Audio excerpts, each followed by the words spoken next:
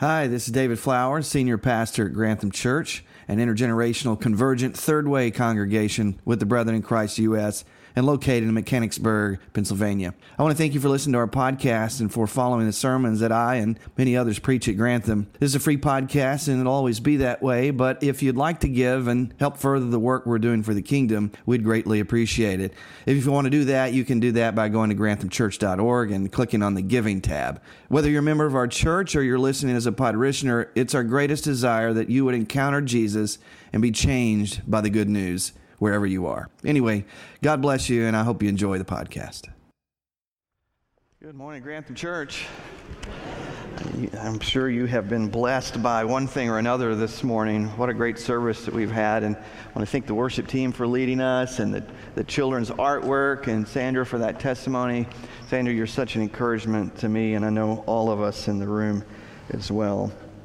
We are continuing on our 12-week summer series called Saints and Sinners, and in this series we're looking at various biblical characters whose lives were messy and broken just like us. And through their stories we're seeing how God lovingly meets us where we are and works with us despite our past, our fledgling faith, our sin, our questions, our doubt, our complaints, as we're going to see today, and our age and our limitations.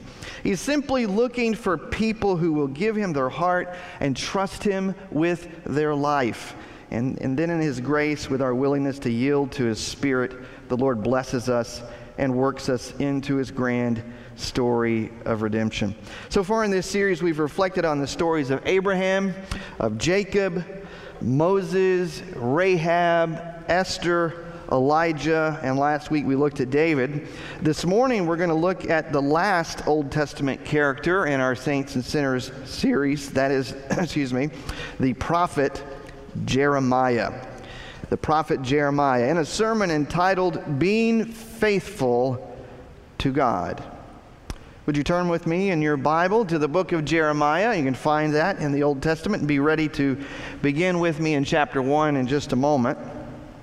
The book of Jeremiah is 52 chapters. There's a lot there to cover, and I'm going to try to summarize his story by walking us through key moments in his life and ministry. And when was that? When was Jeremiah's ministry? Where does Jeremiah fit in the Old Testament story?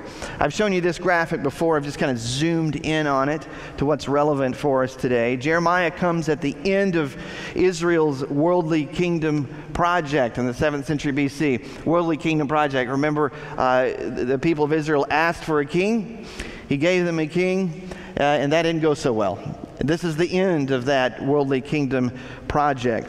After all, God wanted to be their true king. The northern kingdom was wiped out by Assyria about 100 years before this because of her sin. So the northern kingdom is gone, and the kingdom of Judah is left. Jerusalem is the capital of the kingdom of Judah, and is fast approaching her demise as well. Take a look at this map and you can see sort of the context of where we are. After the rise and fall of Assyria, Babylon becomes the ruling empire, and their king is Nebuchadnezzar. You've heard of that name before. Nebuchadnezzar is king of Babylon. So Babylon is directly to the east, as you can see on this map, and Egypt is to the south. Now, Egypt is not as strong as they once were, say under Ramses II in the time of Moses in the Exodus, but they're still a formidable foe there again to the south. And so look at that map. Judah is caught in the middle. Judah is caught in the middle. Now, you can't see it from the shading, but just find Jerusalem, and you can see where the kingdom of Judah is. So Judah's caught in the middle, and you're going to see today some back and forth in trying to form alliances between these two countries or empires to save their own skin. You recall that God said, don't do that, don't form alliances, but this is the way that they're thinking. Babylon is threatening, and it's going to become a major player in the story today. Jeremiah will proclaim that God is using Babylon to punish Israel and all of the other nations in the area for their sins. And of course, God also is going to promise that he's going to turn around and judge Babylon. And so God does this, and we see this a lot in the Old Testament. Whether it's Assyria, whether it's Babylon, God uses these empires to do his will and work, but also holds them accountable as well. So Jeremiah is going to tell Israel that they have a small window to repent, but exile is looming. So who is Jeremiah? Of all the Old Testament prophets, we know the most about Jeremiah. We know about his upbringing, about his calling, the names of his enemies and his friends, and his faithfulness to God despite the relentless persecution that he'll endure because of his unpopular message. And we know that each time Jeremiah received a word from the Lord, he dictated this to Baruch, who is a friend and a scribe for Jeremiah. He wrote this all down, and his most basic message was this. Jeremiah's message was this, and I'm just paraphrasing. Babylon is coming. The nation is going down because of her sins. Repent now and you might get to live, but it'll be in exile. It's a simple message, but as you can imagine, his ministry was difficult. I mean, just imagine how that would play out today in America.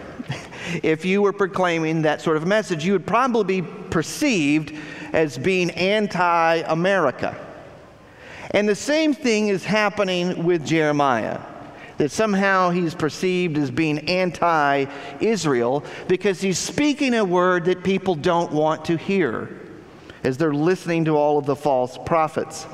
And so in a lot of ways, Jeremiah's ministry is going to foreshadow that of Jesus, which I think we'll see pretty clearly today. So let's begin in Jeremiah chapter 1, beginning with verse 1. These are the words of Jeremiah, son of Hilkiah, one of the priests from the town of Anathoth in the land of Benjamin. Now Anathoth, like a lot of prominent biblical characters, is not that important a place. You know, a lot of biblical characters come from really small rural towns, including Jesus, and Anathoth is like that. It's 3 miles northeast of Jerusalem. And Benjamin, that you see there, is a tribe known for having mighty warriors, but also priests. And Hilkiah, the father of Jeremiah, was a priest. And so Jeremiah is also being raised to be a priest. But he'll quickly throw off that calling for another calling, that is being a prophet. So Jeremiah's call in the prophetic ministry began, we believe, about 627 BC, and it's going to last about 40 years. Verse 2. The Lord, Yahweh, first gave messages to Jeremiah during the 13th year of the reign of Josiah, son of Ammon, king of Judah. Now, Josiah, if you remember your Old Testament, is the grandson of the wicked Manasseh.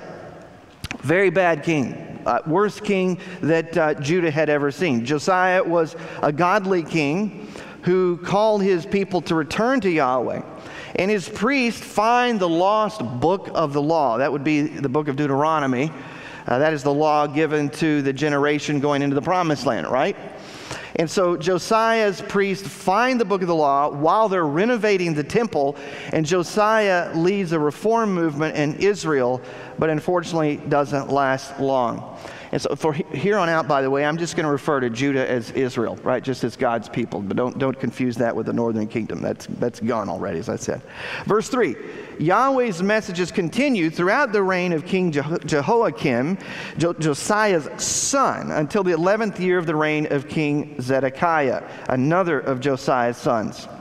Let me just add here that King Jehoiakim will align Israel with Egypt until Babylon defeats the Egyptians, and then he'll have Israel become a vassal of Babylon. A vassal, and forming a vassal treaty is like forming a covenant with another nation. It's to say that we'll reap the benefits of your nation as long as we pay your taxes and live according to your expectations. We'll get to maintain our way of life, right? But nevertheless, it's a form of occupation. And so that's what King Jehoiakim is going to do with both Egypt and then Babylon. And they're going to pay tributes to Nebuchadnezzar. And this is going to all end in August of about 586, 587 BC, the 11th year the people of Jerusalem are taken away as captives. All right?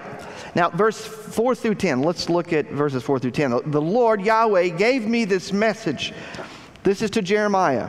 Yahweh says, I knew you before I formed you in your mother's womb. Well, there's a whole message there, folks. Before you were born, I set you apart, and I appointed you as my prophet to the nations. Did you notice? Not just to Judah, not just to the people of God, but also to the nations. And Jeremiah will do that. We'll read later on his prophecies to all of the surrounding nations around Israel. And he said, O sovereign Lord, I can't speak for you, I'm too young. Is this the first time we've heard someone say something like this? I'm not so good with words. Remember, Moses said that. Jeremiah is saying, I'm too young for this job. You can't call me. Nobody's going to take me seriously. Well, the Lord replied, don't say I'm too young. For you must go wherever I send you and say whatever I tell you. And don't be afraid of the people, for I will be with you and will protect you. I, Yahweh, have spoken.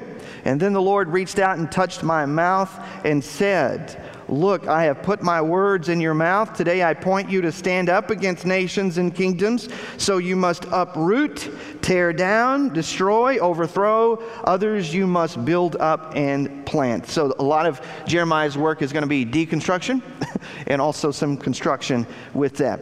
Now, chapters 1 through 24 is going to record all of the accusations from God to the people of Israel, all of the ways that they're sinning, they've broken the covenant, and also the warnings of what's going to come if they don't repent.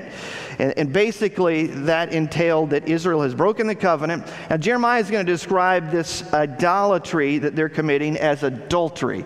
So when you see adultery, you think all kinds of forms of idolatry is spiritual adultery. And he's also going to accuse the leaders, that is the priests, the kings, and the prophets of his day, of all being corrupt. All being corrupt. You can't listen to them, you can't believe them, but the kings, of course, do. And this has, as a result, led to rampant sexual immorality in various forms and injustice against orphans, widows, and immigrants. And Jeremiah is going to specifically address all of those. And to get a taste of the message that Jeremiah preached to Israel, let's look at Jeremiah chapter 7. Would you flip over a few chapters to chapter 7? And look at verse 1. Yahweh gave another message to Jeremiah, and he said, go to the entrance of the Lord's temple and give this message to the people. O Judah, listen to this message from Yahweh. Listen to it, all of you who worship here. This is what Yahweh, of heaven's armies, the God of Israel, says. Verse 3 now. Even now, if you quit your evil ways, I will let you stay in your own land. But don't be fooled. Don't be fooled by those who promise you safety simply because the Lord's temple is here. Yahweh's temple is here. Now, why would they have a false hope in this? It's because at this time, the temple is the house for God's presence. As long as they turn around and look at that temple and the temple is standing, they believe that God is with them. So Jeremiah is addressing this wrong idea, this wrong belief that they have embraced. He says, you chant, Yahweh's temple is here. The Lord's temple, the temple. We have the temple. Verse 5, but I will be merciful only if you stop your evil thoughts and deeds and start treating each other with justice. Only if you stop exploiting foreigners, orphans, and widows. Only if you stop your murdering. Only if you stop harming yourself by worshiping idols. We're going to see some of the idols they're worshiping were similar to what those in the northern kingdom were worshiping. Baal is one of those false gods. Then I will let you stay in this land if you repent. I'll let you stay, and I will give you the land that I promised to your ancestors forever. Look at verse 8. But don't be fooled into thinking that you will never suffer because the temple is here. It's a lie. Now, who was telling them that? That's all of the false prophets that stand opposed to Jeremiah's word. Verse 9, do you really think that you can steal and murder and commit adultery and lie and burn incense to Baal and all those other new gods of yours, and then come here and stand before me in my temple and chant, we're safe, only to go right back to all those evils again? So basically what was happening is they were worshiping Yahweh on Sunday and false gods every other day of the week. And this is the word of the Lord. Verse 11, don't you yourselves admit that this temple, which bears my name, has become a den of thieves? Heard that before? Surely I see all the evil going on here. I, the Lord, have spoken. You'll recall in the final week of Jesus, when Jesus is on approach into Jerusalem, he weeps over the city, just as Jeremiah will do. And of course, Jesus also goes into the temple for a radical display of prophetic power. And notice, church, what does Jesus in Mark 11, what Jesus does here in Mark 11 is not a spontaneous outburst of anger, nor is Jesus beating people with a whip.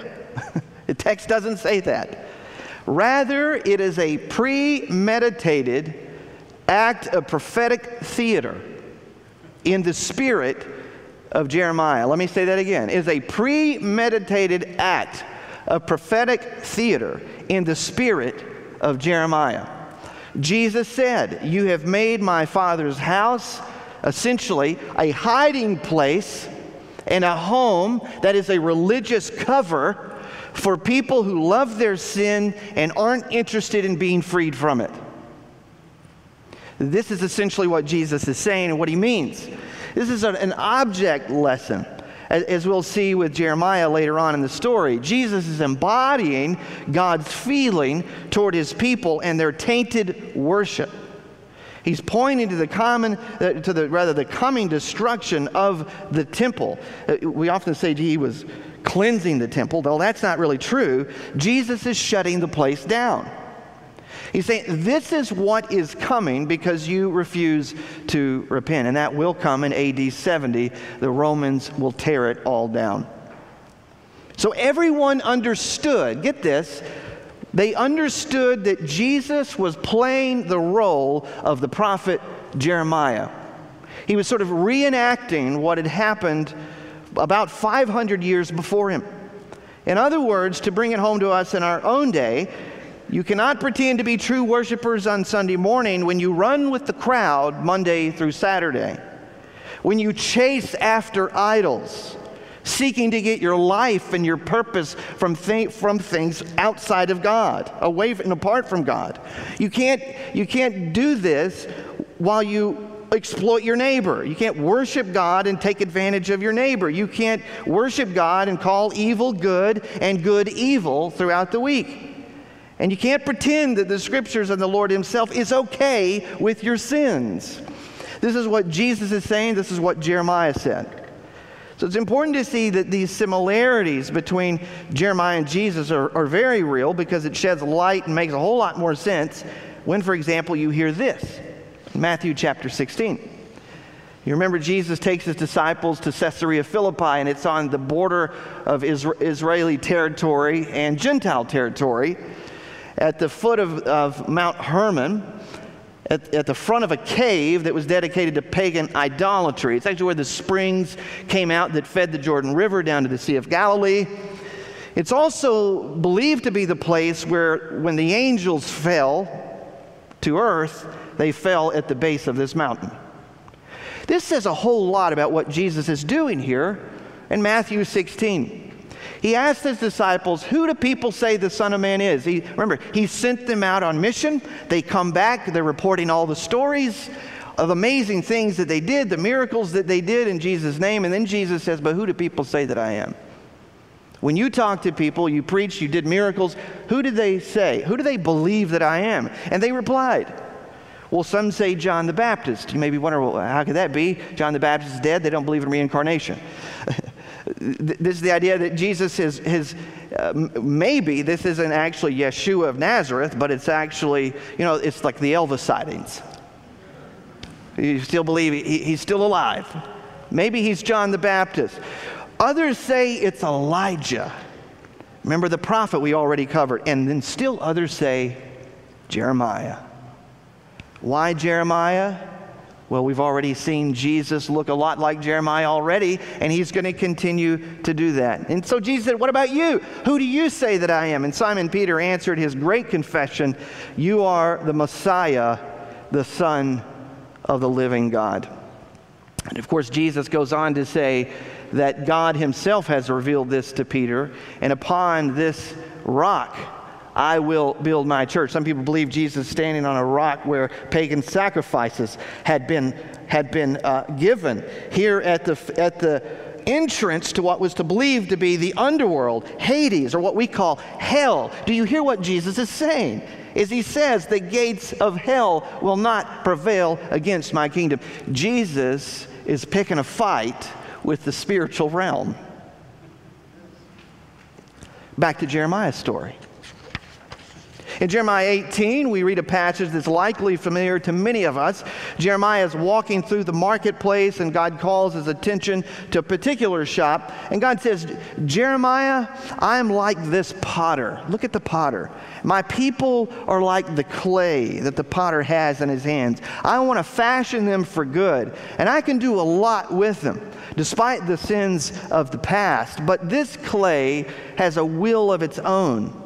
And if they fight against the formation of my hands and they don't repent, then I'll be forced to crush them again into a lump of clay. And so Jeremiah relays this message, but the people say, don't waste your breath, you blasphemer. We'll continue to live as we want. This is what the text says. So Jeremiah convenes Israel's leaders in the valley of Hinnom, known as Gehenna in Jesus' day. Right? The place of burning, the place that's also used as a metaphor for hell. This is a place in the Old Testament where children had been sacrificed to Baal when God's people had embraced that idolatry. And he holds up a piece of pottery, Jeremiah does, representing Israel. This is after he comes from the potter's house, right? Holds up this piece of pottery, saying, this is you, and he slams it down onto the ground, breaking it into pieces. And Jeremiah proclaims that the valley would become a place to dump all the slaughtered Israelites because they have refused to come to their senses and repent of their sins. And then soon after, Jeremiah expresses his honest feelings about his calling because nobody is repenting. Nobody is listening to his words, and he seemingly has an ineffective ministry, and his efforts to persuade Israel to repent and live are going nowhere. Look at Jeremiah chapter 20, beginning with verse 7. You can just really hear Jeremiah's heart. He's going to kind of waver back and forth between despair and hope and trust in Yahweh and then regretting that he was even born. Oh, Yahweh, you misled me. I allowed myself to be misled. You are stronger than I am, and you've overpowered me. Now I am mocked every day. Everyone laughs at me because of my words. I speak, and the words, they burst out. Violence and destruction, like doom and gloom, I shout. This is what Jeremiah is saying.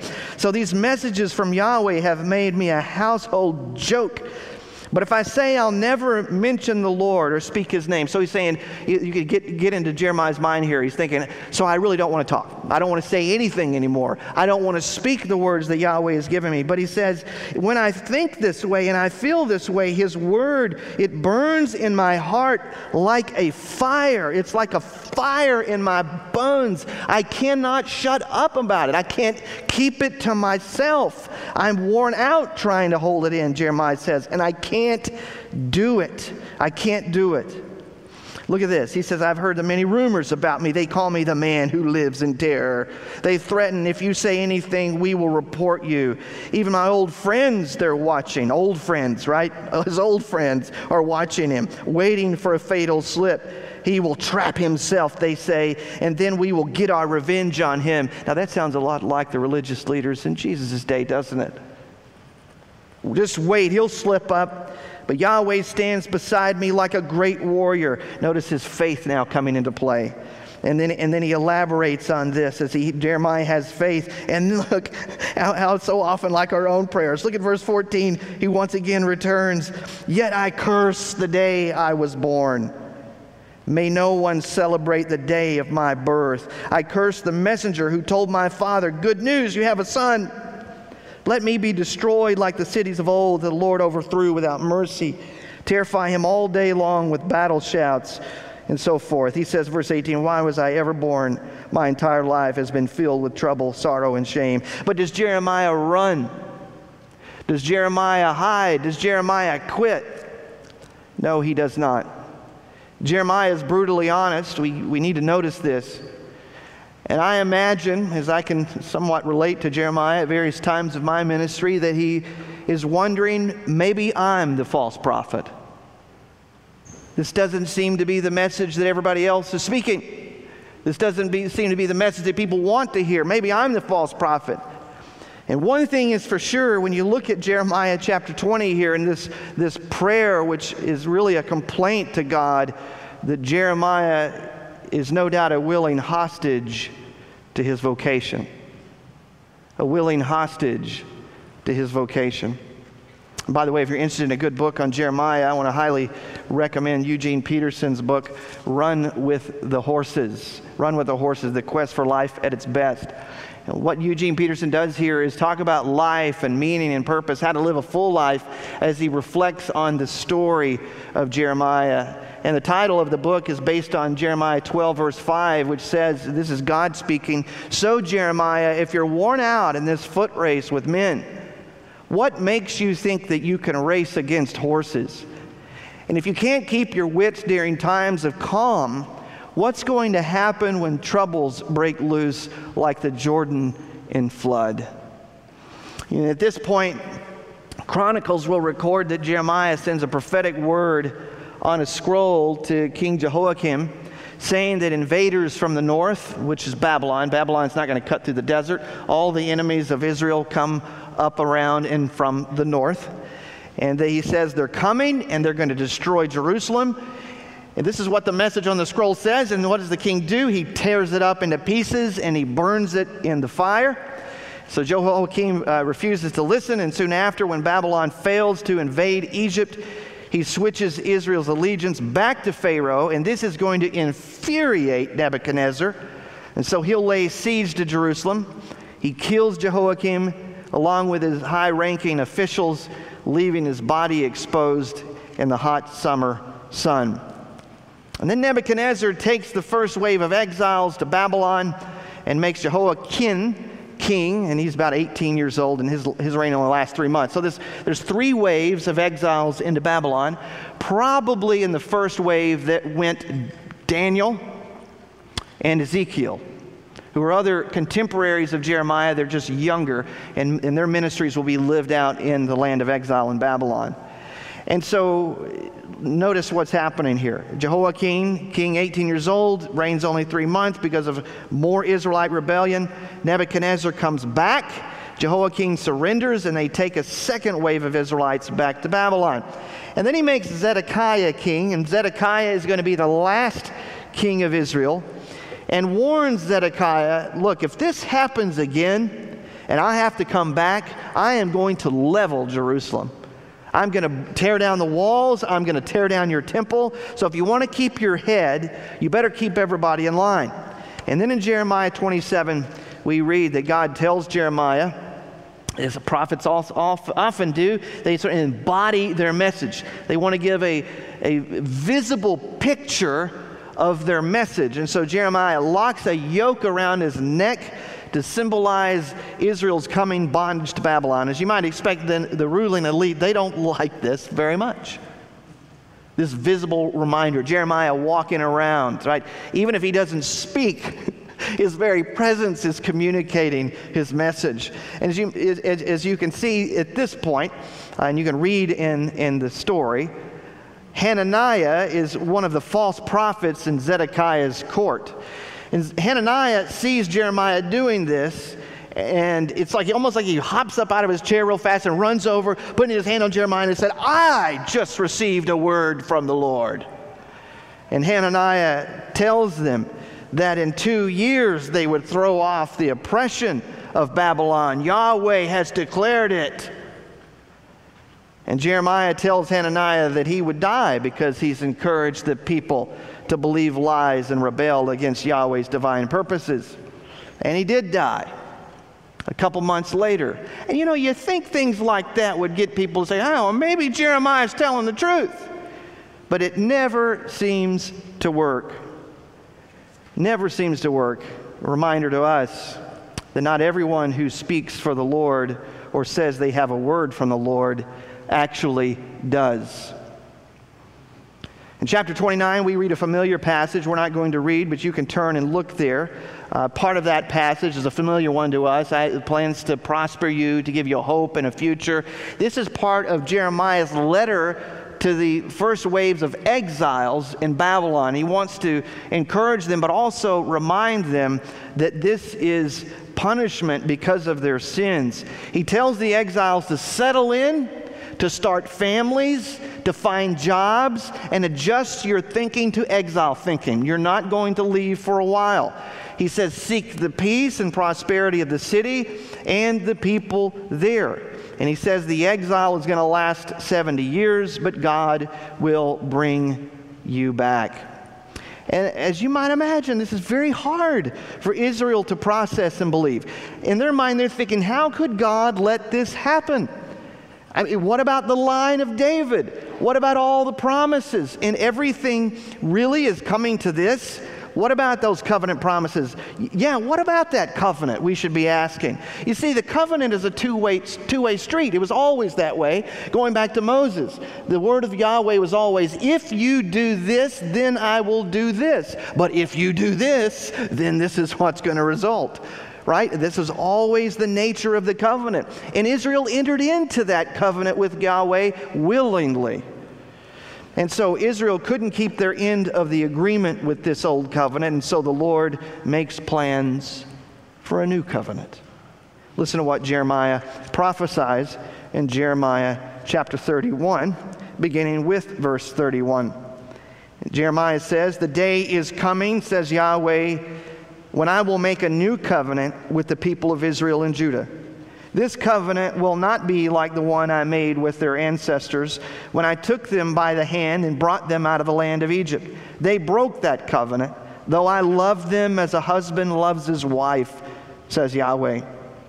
But this is the new covenant I will make with the people of Israel after those days, says the Lord. I will put my instructions deep within them. I will write them on their hearts. Notice this is a spirit thing. I will be their God. They will be my people. And they will not need to teach their neighbor, nor will they need to teach their relatives, saying, you should know the Lord, for everyone, from the last, the least to the greatest, will know me already, says the Lord. I will forgive their wickedness. I will never again remember their sins. And we need here, folks, to hear the words of Jesus in the upper room at the Last Supper. This is the blood of the new covenant. Jesus is referencing Jeremiah 31, verse 31 through 34. And then in chapter 32, get this, in wartime and impending doom, it's even closer now. God tells Jeremiah while he's in prison and in chains, buy a field in his hometown of Anathoth. Now, can you imagine that? It's like buying some property on the beach of Normandy. This is what God tells Jeremiah to do. And so once again, symbolizing something visible for the people to see. It's a sign of hope. You see, that God would someday restore and he would remain faithful to his people when it's all said and done. In his book, Run with Horses, Eugene Peterson writes, hope acts on the conviction that God will complete the work that he's begun, even when the appearances, especially when the appearances oppose it. That's the way hope works. In Jeremiah 37 and 38, the leaders of Israel, they've had enough of Jeremiah's preaching. They've already thrown Jeremiah in a dungeon, and the last king, Zedekiah, brings Jeremiah out to ask him if he has a word from Yahweh. And Jeremiah at first doesn't want to give him a word. He says, if I tell you, you're probably going to kill me, so I'm not going to say anything. He promises, I won't do that. I won't kill you. Please tell me, do you have a word from the Lord? He knows his time is running out. And Babylon is coming back to finish the job, but he doesn't have the backbone, you see. He doesn't have the backbone and the courage to stand up to his false prophets and to the crowd of people who want to hear what they want to hear. As Paul said, their itching ears want to hear. And so he doesn't have the courage to do it. He doesn't have the courage to trust God and to do what Jeremiah tells him to do, which is to repent of his sins, to surrender to Babylon so his life and the rest of Israel will be spared. And this time they throw Jeremiah into a deep, muddy cistern to die of starvation. Put him in a cistern. We can't hear his sermons there. Put him in a cistern to die. And thankfully Jeremiah has some friends.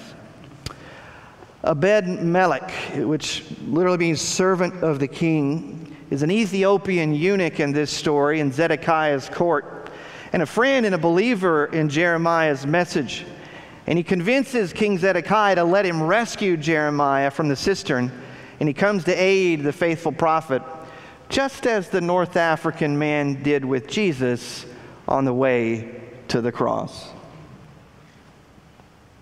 Ebed-Melech gathers a bunch of men, about 30, the text says, to pull Jeremiah out of the pit. That's a deep pit.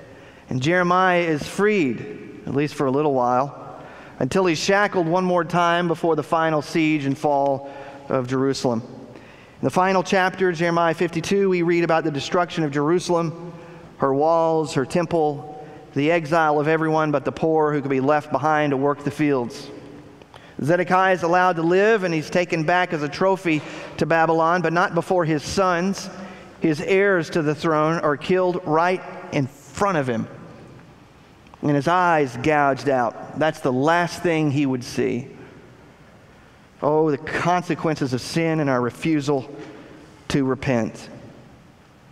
Jeremiah's words had finally come to pass. But folks, we can be sure that Jeremiah finds no satisfaction in any of this. We can see it in his behavior. If he receives any comfort, it's only in knowing that he did in fact hear from Yahweh, and he is in fact a true prophet. Hard to imagine this is the only solace that Jeremiah will receive. Jeremiah weeps over Jerusalem. We can read some of his laments in the book of Lamentations.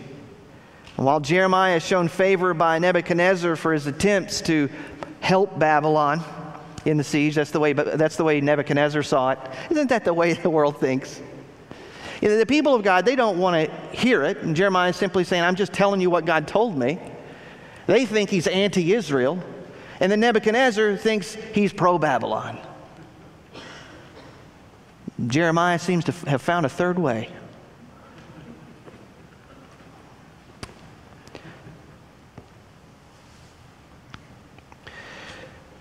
While Jeremiah is shown favor by Babylon, he's eventually taken against his will to Egypt. He chooses to stay, but some of his friends force him against his will to go to Egypt, and he continues to faithfully proclaim the word of the Lord. Lastly, I'd like to read an extended quote here from Peterson's book, Run with the Horses. Listen to what Eugene Peterson said. Jeremiah ends inconclusively.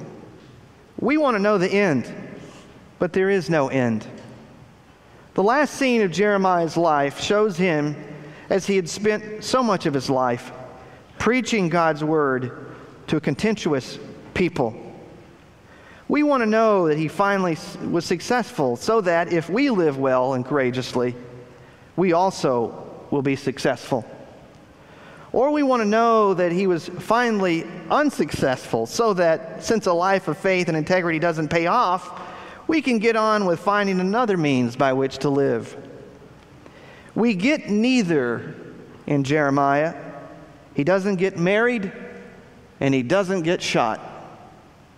In Egypt, the place he doesn't want to be with people who treat him badly, he continues determinedly faithful, magnificently courageous, heartlessly rejected, a towering life, terrifically lived. Finally, in the epilogue of chapter 52, we're left with a glimmer of hope for the time in the line of David. Remember the captured King Jehoiakim? You remember him, the 18-year-old, 3 months in office? He was taken to Babylon earlier in the story. He's shown kindness, we're told, by Nebuchadnezzar. He ends up eating at the table of the king, and he's later released when God judges Babylon to the Persian Empire. And it's then that Jeremiah's final prophecy is fulfilled. The line of David is preserved, the line that would give us Jesus of Nazareth. Wow. What can we learn from Jeremiah's story? Well, here are a few theological lessons. Just a few takeaways that I see in the text. We can see that Jeremiah was reluctant to answer his call, but he was faithful to God, even in his darkest moments. You see, being honest and real with God can help us persevere and grow our faith. Remember that. Remember that when you feel like Jeremiah. We also see that the crowd will often believe lies and go along with evil rather than admit the truth and repent. Folks, be leery of the crowds. Be leery when everyone is going after something together. It will always be the case until kingdom comes that the gospel will not be popular. It is not what people want to hear, but it's what we need to hear. It does not tickle the ears. It does not sit well with the flesh, but it is the truth of God. As Exodus 23 verse 2 said, do not follow the crowd in doing wrong. Another lesson we see is that being faithful to God will result in persecution. This isn't just an Old Testament thing. Paul said this to his Padawan learner, Timothy. In 2 Timothy chapter 3 verse 12, in fact, Paul said, everyone who wants to live a godly life in Christ Jesus will be persecuted. Everyone, including Americans who decide to follow Jesus. Amen? Like Jeremiah, we all need faithful friends. Another lesson we see. And Jeremiah was not alone. Even though he felt isolated at times, even though he was thrown in prison in a cistern, left to die, he had friends. He had friends like Baruch. He had friends like Ebed-Melech. Look around you. Do you see any faithful friends? We also see hope, and God's good future can sustain us. Listening to Sandra's testimony earlier made me think of Romans chapter 8, beginning with verse 18. Our current sufferings can't compare, Paul says, to the glory that will be revealed in us. Be faithful, church. Be faithful. All of this is temporary. The kingdom is coming. And lastly, as we've seen with all characters in our series, Jeremiah was both a saint and a sinner. He's tempted to despair. He's reluctant to accept his call even. He despises the day he was born. He tells it to God like it is, but yet he stays faithful. Yet he was a saint. Before we close, here are a few questions for reflection and to help us to respond. Can you see yourself in Jeremiah? Can you relate to his story in some way in the life that God is calling you to live? Where do you see the connection points? How is the Holy Spirit speaking to you through this message? And number two, where do you see the crowd going today? Where's the crowd going all the while saying, the temple of the Lord, the temple of the Lord. God's on our side. We're on the right side of history. Where's the crowd going? And ask yourself, are you going along with the mainstream to avoid hardships? Are you going along with the mainstream because you've not really taken the time to consider the word of the Lord? And then lastly, number three, have you answered God's call and purpose for your life? What is it? Are you listening to His voice? Are you being faithful to God in His service? Brothers and sisters, if there was ever a biblical figure in the Old Testament who persevered despite the lack of success in ministry, it is the prophet Jeremiah. May we look, learn, and go and do likewise. Would you pray with me? Father, we are really blown away by this story. We're humbled. We're challenged, probably a little convicted, but also, Lord, encouraged to know that you don't forsake your servants. Thank you, Lord, for reminding us today that our ultimate reward is not in this life. Our ultimate reward is in knowing you and being counted as part of the sheep of your pasture. Holy Shepherd, Jesus, we look to you now. Guide your sheep. Speak to your sheep. Love your sheep.